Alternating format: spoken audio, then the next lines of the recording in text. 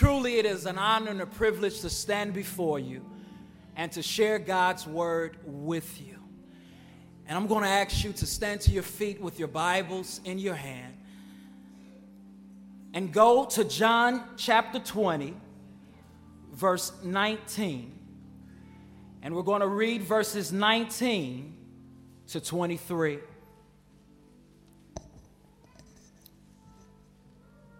Praise God for each of you, for every minister that's here, and every single person who's here under the sound of my voice, to my wonderful, wonderful wife, Lady Amber. Amen.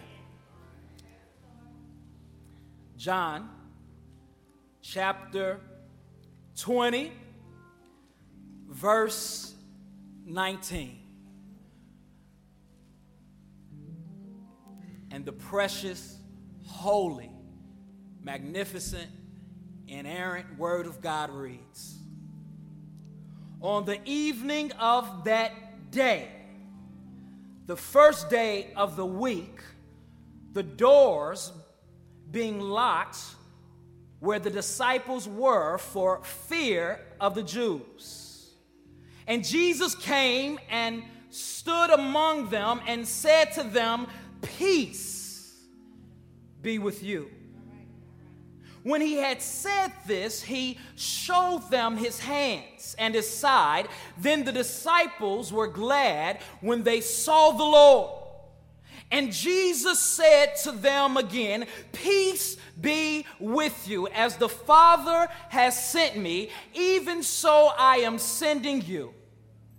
And when he had said this, he breathed on them and said to them, receive the Holy Spirit. If you forgive the sins of any, they are forgiven them. And if you withhold forgiveness from any, it is withheld. Now, Thomas, one of the 12 called the twin, was not with them when Jesus came. So the other disciples told him, we have seen the Lord.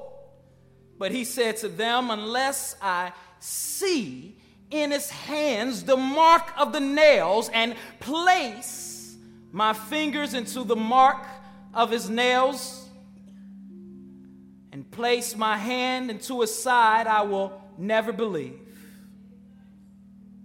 And 8 days later, his disciples were inside again, and Thomas was with them. Although the doors were locked, Jesus came and stood among them and said, peace be with you. Then he said to Thomas, put your finger here and see my hands, and put your hand and place it on my side. Do not disbelieve, but believe. Thomas answered him, my Lord and my God. Jesus said to him, have you believed because you have seen me? Blessed are those who have not seen and yet believe. Today I want to speak briefly from the topic of subject, living in light of the resurrection. Living in light of the resurrection. I want you to touch somebody on your way to your seat and say, neighbor, I am living in the light of the resurrection. I am living in light and in the light of the resurrection. You know, people don't offer their lives up for death for something unless they believe in the cause for which they are willing to die. I'll say that again. People don't offer their life up for death unless they believe in the purpose in which they are willing to die.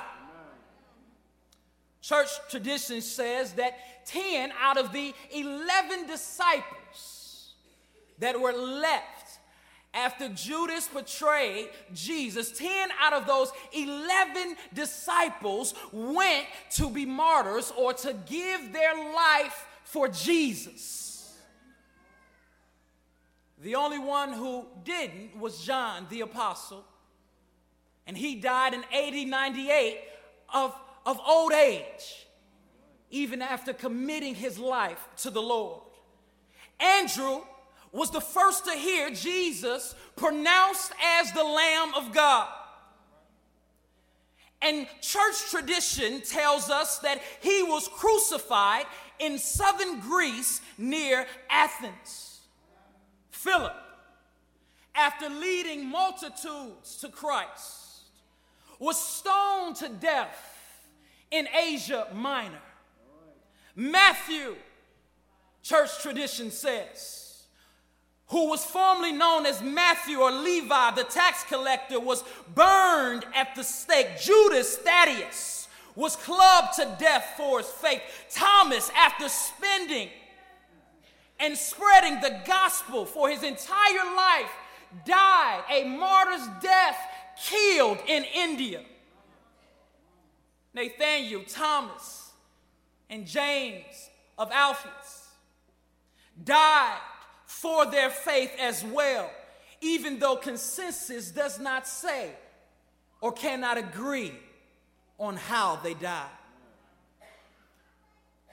Apostle Peter watched his wife be crucified, church tradition says. And right after his wife was crucified, he was crucified. But before they crucified him, church tradition and history tells us that he begged them to crucify him upside down because he did not feel worthy enough to die the same manner of death as Jesus. James, the apostle, in Acts chapter 4, verse 27, the Bible says, was killed by Herod Agrippa I because of his stance for Jesus Christ. And as I think through church history and what the tradition says of these great men of God, I am left baffled at the transformation in which they took. Because as we read John chapter 20, verse 19, we see the same apostles with a different stance. The Bible says in verse 19 that on the evening of that day, the first day of the week, the doors being locked where the disciples were for fear of the Jews. After the resurrection, after the crucifixion of Jesus, the Bible says on the day that he had risen, before they had received the news that he had risen from the dead, they were in a room and they had the doors locked. And they were afraid because they knew that the Jews had just crucified Jesus and the religious leaders was out to get him. They murdered him, and they're behind the walls looking at each other saying, "Be quiet, don't talk too loud lest they see or hear us." They were afraid, shaking in their boots. And then we read about how hopeless Thomas is in verse 25. And a week or two later, when he's gathered together with the rest of the disciples, he has no hope. Even though they're telling him that Jesus has risen, he says, "I won't believe it unless Jesus stands before me and allows me to touch his wounds." And allows me to touch his wounds. You know, there is someone possibly in here today who is living in fear. There is possibly someone here today who is always afraid of the worst thing happening to them. There's someone in here today who is afraid of what people have to say about them. And as a result, they are constantly trying to please people in order that people won't talk about them or look at them funny. There is someone in here today who is afraid that the sins that they committed yesterday are still before God and that God will not forgive them. There is someone here today who has absolutely, positively no peace. And you came today seeking praying today that God would deliver you from this hopelessness, deliver you from pessimism, deliver you from negativity, deliver you from the bondage that you are in. Amen.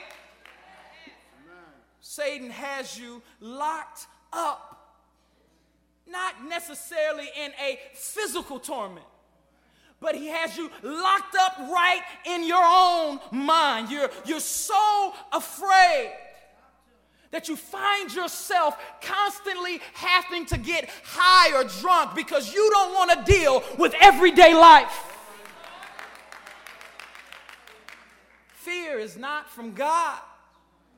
The Bible says, Paul told Timothy, God has not given us the spirit of fear, but love, power, and a sound mind. There are some Thomases in here today. Poor Thomas. Poor Thomas. In 1992, there was a coach by the name of Steve Fisher. He was the coach of the Michigan Wolverines. And in 1992, he got possibly one of the best recruiting classes ever in college basketball. He recruited 5 freshmen who were known as the Fabulous Five. 5 freshmen were Jalen Rose, Juwan Howard, Jimmy King, and Ray Jackson, along with Chris Webber. And the first year that they all played together, they did extremely well. All season long, they only lost 8 games. And in the finals, they lost to an experienced Duke team. The next year, they made it back to the finals after going 30-5 that season. And they found themselves in a situation where they could win the national championship. There were 17 seconds on the clock, and North Carolina was up by 2 with a man at the free throw line. And he shoots the ball. Chris Webber gets the rebound. Just as he got the rebound, he acted like he was going to pass it and almost travel, but he decided to keep the ball, and he took about 4 or 5 dribbles up court. And he ran to the sideline as fast as he could. He looked at his coach, he tucked the ball, and he called time out.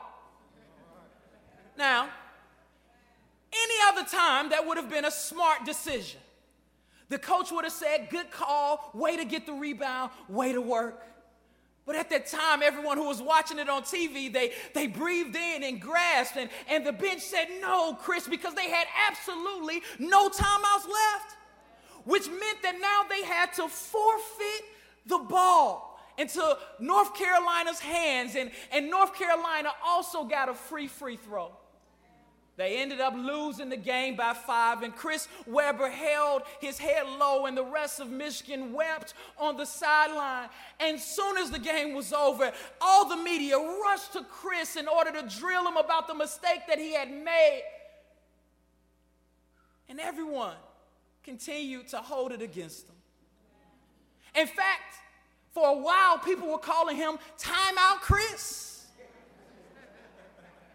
And even though he had a wonderful basketball career, which he ended up averaging about 21 points and 9 rebounds and 4 assists, I like basketball a little bit, and even though he had a wonderful basketball career, even to this day, you'll be hard-pressed to mention his name if you see that game without thinking about that timeout. Poor Thomas. Thomas has gotten one of the worst nicknames in the Bible. We call him Doubting Thomas. He made a mistake by doubting the resurrection of Jesus Christ, and we do not allow him to live away with it. Whenever we talk about Thomas, we say Doubting Thomas. In fact, it's hard to think about Thomas if you know what he did and not say Doubting Thomas. But the truth is that if we're going to tag Thomas as Doubting Thomas, we have to tag the rest of the disciples as Doubting Peter, as Doubting Andrew, as Doubting Matthew.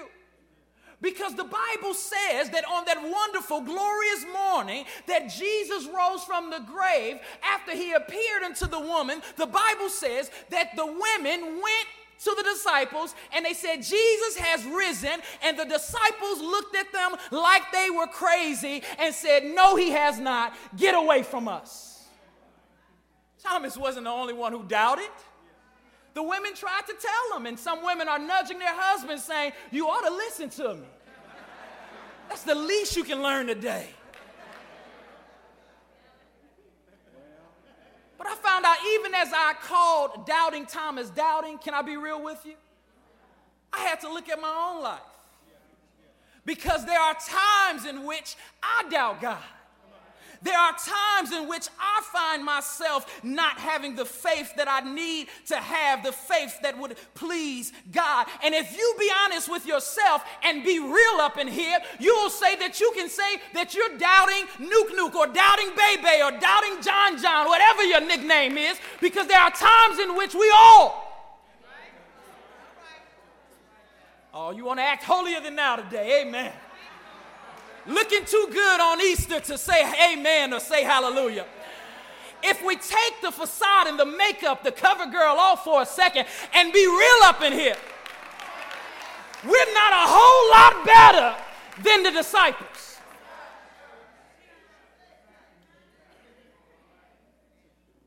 Why do we doubt? And when we doubt, do you notice what comes with the doubting? Fear comes with the doubting. Hopelessness comes with the doubting. Negativity comes with the doubting. Unnecessary brokenness comes with the doubting. Paranoia comes with the doubting. Weed comes with the doubting. Jack Daniels comes with the doubting.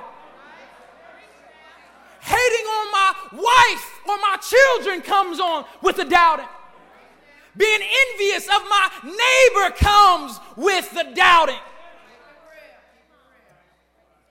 They made two grave mistakes. The first grave mistake is that they ignored the voice of the women. But the second grave mistake that they made is that they ignored the testimony of Christ.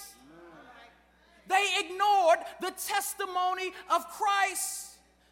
Jesus, in the last 3 weeks of his ministry, told his disciples that this day is coming. He told them.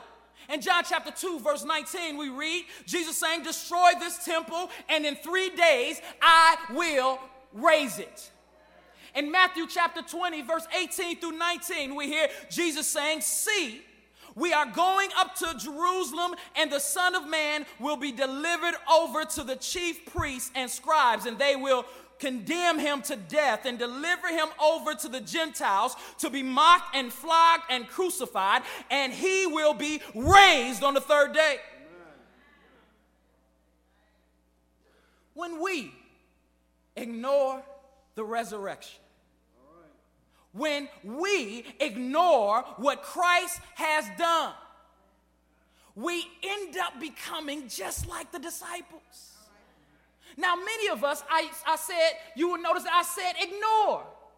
Because if we're saying that we're a Christian, we are saying that we believe that there was a resurrection. Amen. Without the resurrection, you cannot be a follower of Christ. Amen. Because Christ did not die and stay dead. Christ is not Muhammad. Christ is not Joseph Smith. Christ is not Buddha. Christ is the Son of God, and he rose on the grave. The resurrection is the Christian's only hope. Without the resurrection of Jesus, there is no Christianity. Resurrection is to a Christian what water is to the ocean.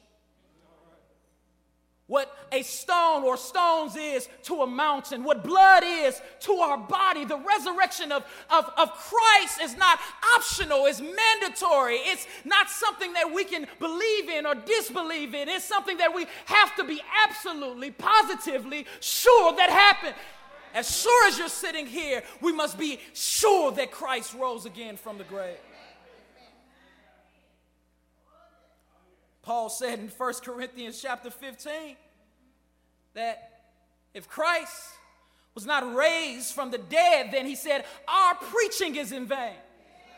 He said, if Christ is not raised from the dead, that the people and the preachers and the witnesses that went before us lived a life in vain as we did too. That William Carey, the great missionary, that he lived a life in vain. That Adoniram Johnson and Ann Judson, that they lived a life in vain. That Lottie Moon lived a life in vain. That Jim Elliot lived a life in vain. That Martin Luther King Jr. lived a life in vain.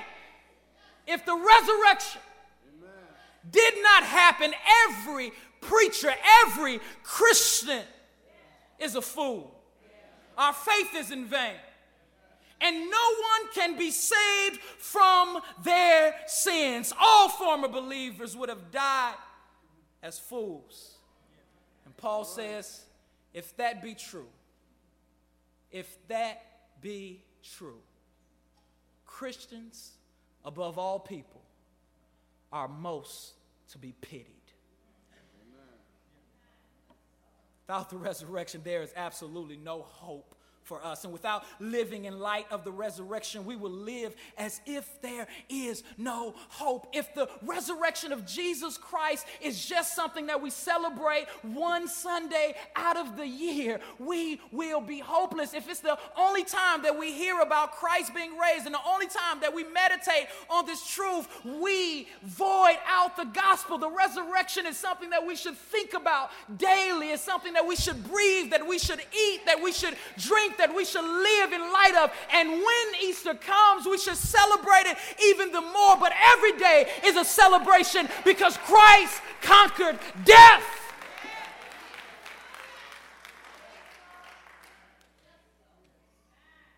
We have hope because of the resurrection. That's why Thomas didn't have hope. Thomas wasn't necessarily a person, it's not because he didn't follow Christ and he didn't love Christ. I will argue that Thomas probably loved Christ more than most of the disciples. In John chapter 11, verse 9, we see Thomas is the one who speaks up for Jesus as Jesus' friend Lazarus has just died, and Mary and Martha are mourning, and the disciples come to Jesus and they say, listen, Lazarus has died. Let us go to Bethany. And Jesus said, we will go. He's not dead. He's sleeping. And some of the disciples said, wait a minute, we can't go to Bethany because if we go to Bethany, that means we have to go the way of Jerusalem. We can't go the way of Jerusalem because they want to kill you.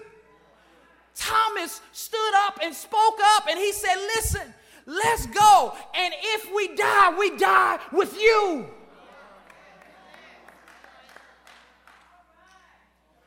Same thing in Matthew chapter 14.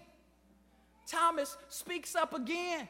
Jesus is talking about his death, talking about going away. If I go and prepare a mansion, wait a minute. Thomas said, wait a minute. Where are you going? You need to let us know where you are going so that we can go with you. And Jesus just blew Thomas off. He said, listen, Thomas, if you don't know where I'm going by now, partner, you probably ain't going to ever know. But Thomas really loved Jesus. The problem that Thomas had is that he was facing hopelessness because he was not meditating on the words of Christ, that Christ said that I will rise. And when Christ died, Thomas's hope died. We do not serve a dead Christ. We serve a Christ who is alive and doing well. Therefore, we should have hope every Sunday. 1 Peter chapter 1, verse 3 says, blessed be the God and Father of our Lord Jesus Christ, according to his great mercy, that he has caused us to be born again to a living hope through the resurrection of Jesus Christ from the dead. We have a living hope through Jesus Christ as a result of the resurrection. Thomas made two grave mistakes. Two grave mistakes after the death of Jesus. The first grave mistake that he made is that he did not come to church when he didn't feel like it. I'm going to say that again.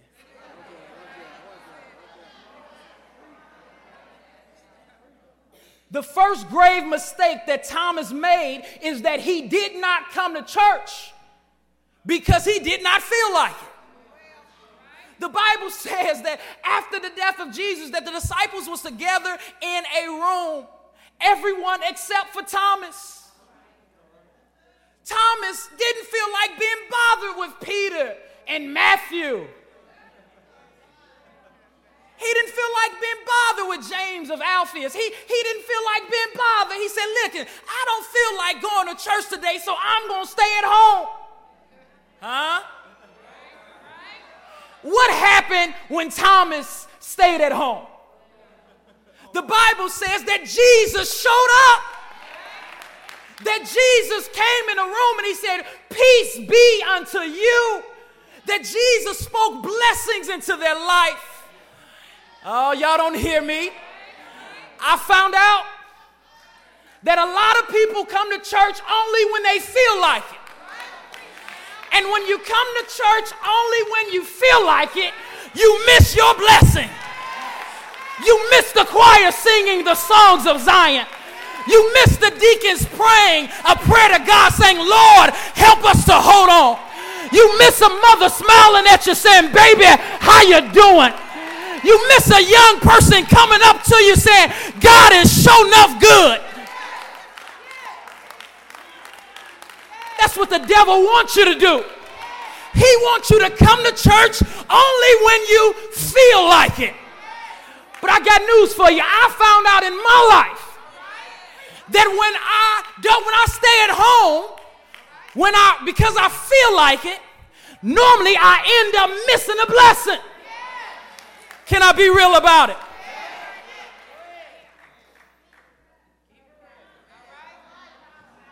I don't feel like coming to church today because church starts so early in the morning. What time you get up on work to go to work on Monday morning? What time you get your kids out of the bed on Monday morning? What time do you wake up to go to Sam's Club on Saturday? What time do you wake up to go and jog and run? If it's too early on Sunday, it should be too early on Monday. Thomas didn't show up and he missed Christ. He didn't show up and he missed his Savior. And when we let the devil tell us that it's okay to be a sometime churchgoer, we don't realize that we are missing an opportunity to grow. We are missing an opportunity to learn. We are missing an opportunity to praise God. And one opportunity missed can be a huge opportunity. You don't know what Sunday morning will bring you. You don't know who's got a blessing for you. You don't know who's got a gift certificate for you. You don't know who's been praying for you. You don't know who's got a word for you. Thomas had to go a whole week in a hopeless state. He had to go a whole week without having fellowship. Oh, Psalms 133, how good and how pleasant it is for brethren to gather together in unity. It's a good thing to come to the house of the Lord and praise the Lord. David said, let everything that has breath praise the Lord. When I use my breath to praise and you use your breath to praise, God gets that breath and he likes that flavor, baby. And he says, I'm going to drop in on you and hook something up here. The choir's going to sing with a little extra energy. The preacher's got a word for you. A mother's going to encourage you. Do not forsake the gathering together of believers as some has. Let somebody say, you need to be in a church.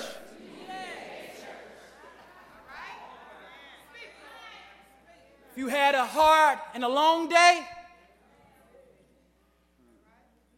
and I found out that you was a University of Louisville fan.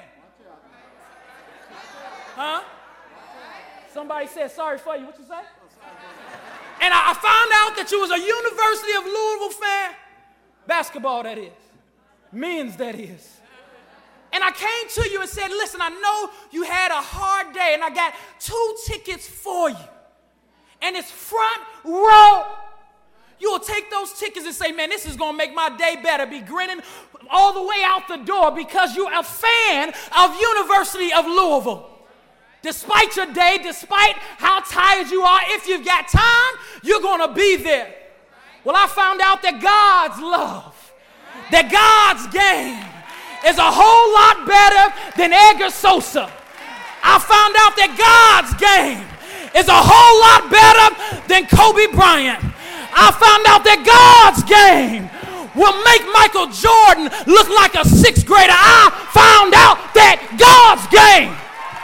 Who's got game? No. Jesus Shuttlesworth ain't got game. Jesus the Christ of Nazareth got game.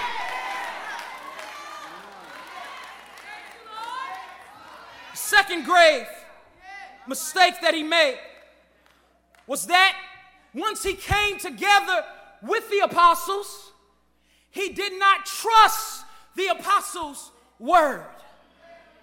The apostles came and they said, listen, Jesus has been here.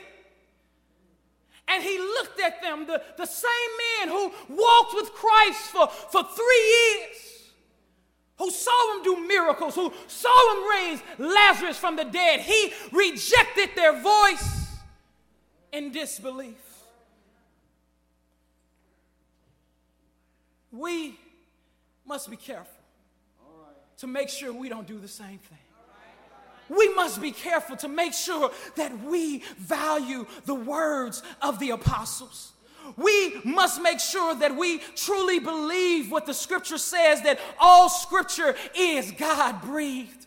We must believe the testimony of Christ, which was founded on the experience of the apostles and the preaching that they preached and that they received from Christ. We must believe John's word when he says that which was from the beginning, which we have heard, which we have seen, with our eyes, which we looked upon and have touched with our hands concerning the word of life. The life was made manifest, and we have seen it and testified to it and proclaim it to you, the eternal life, which was with the Father and was manifest to us, that also you, so that you too may have fellowship with us. And indeed, our fellowship is with the Father and with his Son, Jesus Christ. You must believe those words. You must hold those words dear to you. You must be like Jeremiah. In Jeremiah 15 and 16, he says, Lord, your words were found and I ate them. Your words was a joy and the delight of my heart, for I am called by your name, O Lord of hosts. The resurrection cannot be an idea. The resurrection cannot be a cartoon. The resurrection cannot be something that we make up and something that we think about every now and then. The resurrection must be the core. It must be our center. It must be our breath. It must be our blood. It must be our drink. It must be our satisfaction. Because if there is no resurrection of Jesus Christ from the dead, we have absolutely no hope. We preach in vain. We sing in vain. And we shout in vain. But if Christ be raised from the dead, what can God not do? Love reading stories about how some scholar from Harvard or Yale does a case study. And in the case study, they say, well, we're going to approach the resurrection just like we would approach any historical fact. And at the end of the day, if it measures up to these things, then we'll say that it was a historical event. And then after researching it, they find out that it is valid just as any other great moment of history is valid. And then I love reading their words as they say, and I had to put my faith and trust in Christ. And I'm always encouraged by reading those stories, but I always think after I read them, I'm glad that you found Christ. I'm glad that you did that empirical data, but I am not dependent upon your words. I am dependent upon these words. If you had came came back and said something different, I'll still praise his name. I'll still worship him. I'll still sing songs of Zion, because at the end of the day, your word is not the word of authority. Christ's word is. If we live in light of the resurrection, there's a couple things that we will experience. The first thing that we will experience if we meditate on the resurrection is peace. Is peace. The Bible says that when he showed up each time in the house, that Jesus said, "Peace be with you." And when we think about what Christ has done, I don't care what storm is going on in your life, I don't care what tribulation you are facing, if you just stop and think about it for a minute, you will have peace and say, "Lord, I know that you are able."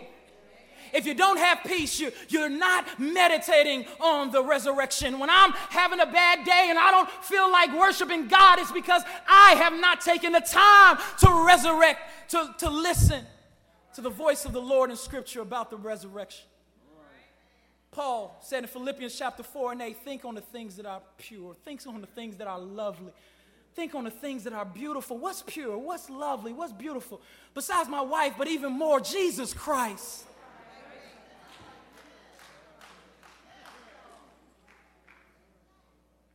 Beautiful as your wife or your husband is, there may be a time when their attitude is not beautiful and where you do need peace. You need something else, someone else to meditate on. Besides peace, we will experience the pleasure of the Lord. The Bible says that when he showed up each time, that the disciples were glad. The Bible says that they had joy. And when Thomas saw Christ and he touched his wounds, the Bible said that Thomas was shouted out. He said, "My Lord and my God!" Exclamation point. When Thomas saw the resurrected one, he had joy. If you are missing joy in your life, it's because you're missing the resurrection of Jesus Christ. For in the presence of the Lord, there is fullness of joy. Weeping may endure for a night, but joy comes in the morning. When we stop and wake up and say, "I don't have to be in this pit. I don't have to be in this ditch. I don't have to be down. All I have to do is look up to the one who is resurrected," we will experience joy. He will keep our minds in perfect peace if our minds is stayed on him. And if you're saying today, "I don't have joy, I don't have peace," boo, what are you thinking about? What are you meditating on? Boo, is it Lil Wayne or Jay-Z? Boo, if you take your mind off of them for a second and think about the one who created Lil Wayne and Jay-Z, think about the one who threw the stars in the sky and the moon in the sky. Think about the one who created all the galaxies. You can't help but to have.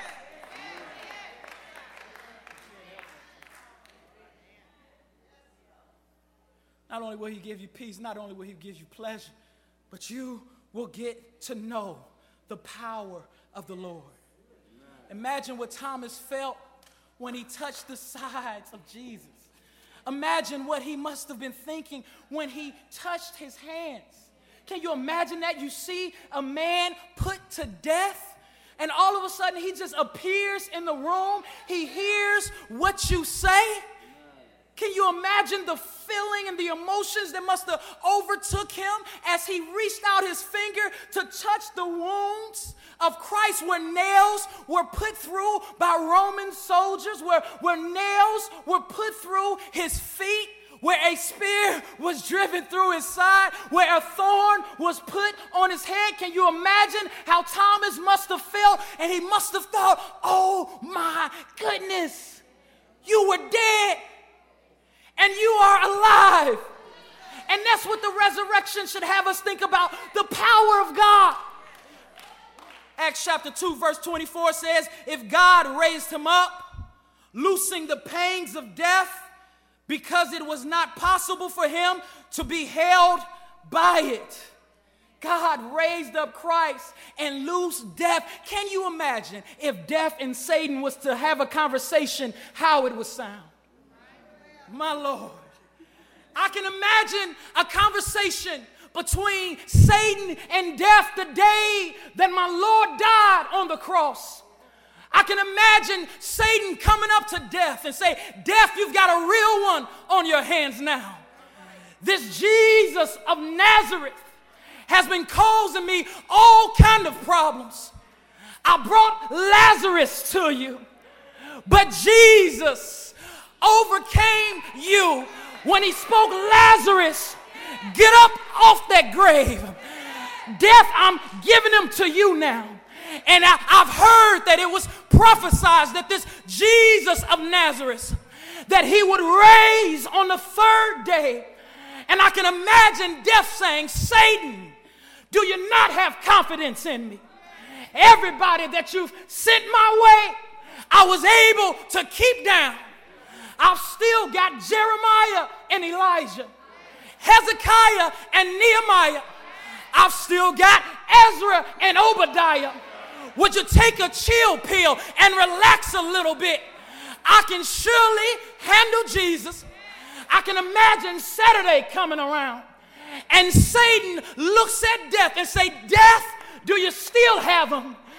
Death looks at Satan and says, Satan, didn't I tell you to go bother somebody else? And didn't I tell you to go down the road in that Jewish synagogue? That I had Jesus under control. And I can imagine on Sunday morning, Satan running to death and saying, death, do you still got Jesus? And death said, well, Satan, sit down for a minute. I've got a story to tell you. Can I get some help up in here? Early on Sunday morning, something started shaking. Something started moving. Something started breaking. And when I looked up, I heard a voice. And the voice called my name. It said, death, where is your sting? Hades, where is your victory? And Satan, I did everything I could. But when he started to speak, I just had to leave. I heard somebody say that the grave could not hold him. So please don't be mad at me. And all of a sudden, I heard a shout like thunder. And the shout said, all power. What did you say, death? All power. What did he say after that? Is in my hands. We serve an awesome God. We serve a powerful God. We serve a mighty God. If Jesus got up from the grave, don't you think he can pick you up from your storm? And don't you think he can save you in the midst of your tribulation? Don't you think he can help you with whatever sin you're going through?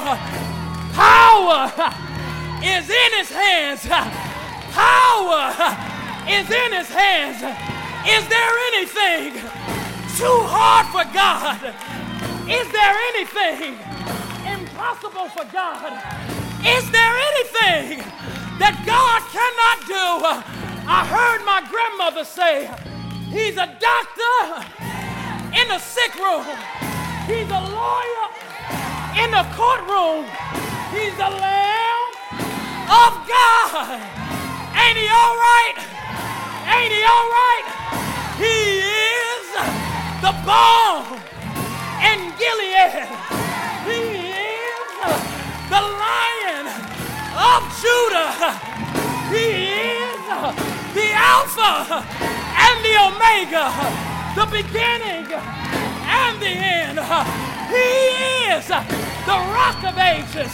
The tomb looked like a pebble compared to the rock that was inside of it. The tomb wasn't heavy enough to carry my Jesus, but Jesus,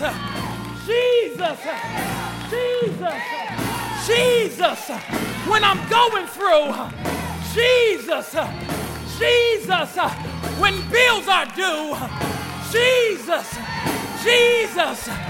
Jesus, when I don't got no more strength. Jesus, Jesus, when my kids are acting a fool.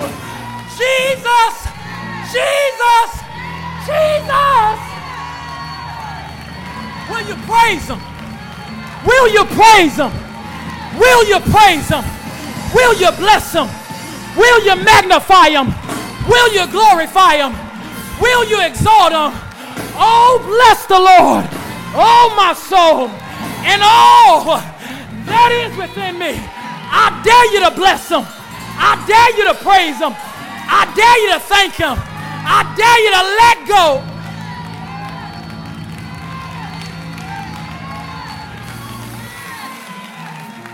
He looked at Thomas and he said, Thomas, I'm glad that you believe. I could have not shown up and just remained away from you, but I'm a merciful God. Isn't God merciful? He could have said, Thomas, you didn't have faith, so you can't see me. But I found out that God is a God of grace. He's better to me than I am to him. God is a forgiving God, long and compassionate, long suffering. God is a God of his word. The Bible says that then Jesus blessed us. He said, blessed are they who have not seen. Oh my goodness. The Bible says that the promise of the Lord is yes and amen. I'm so glad we got a God of promise, because he gave us another word.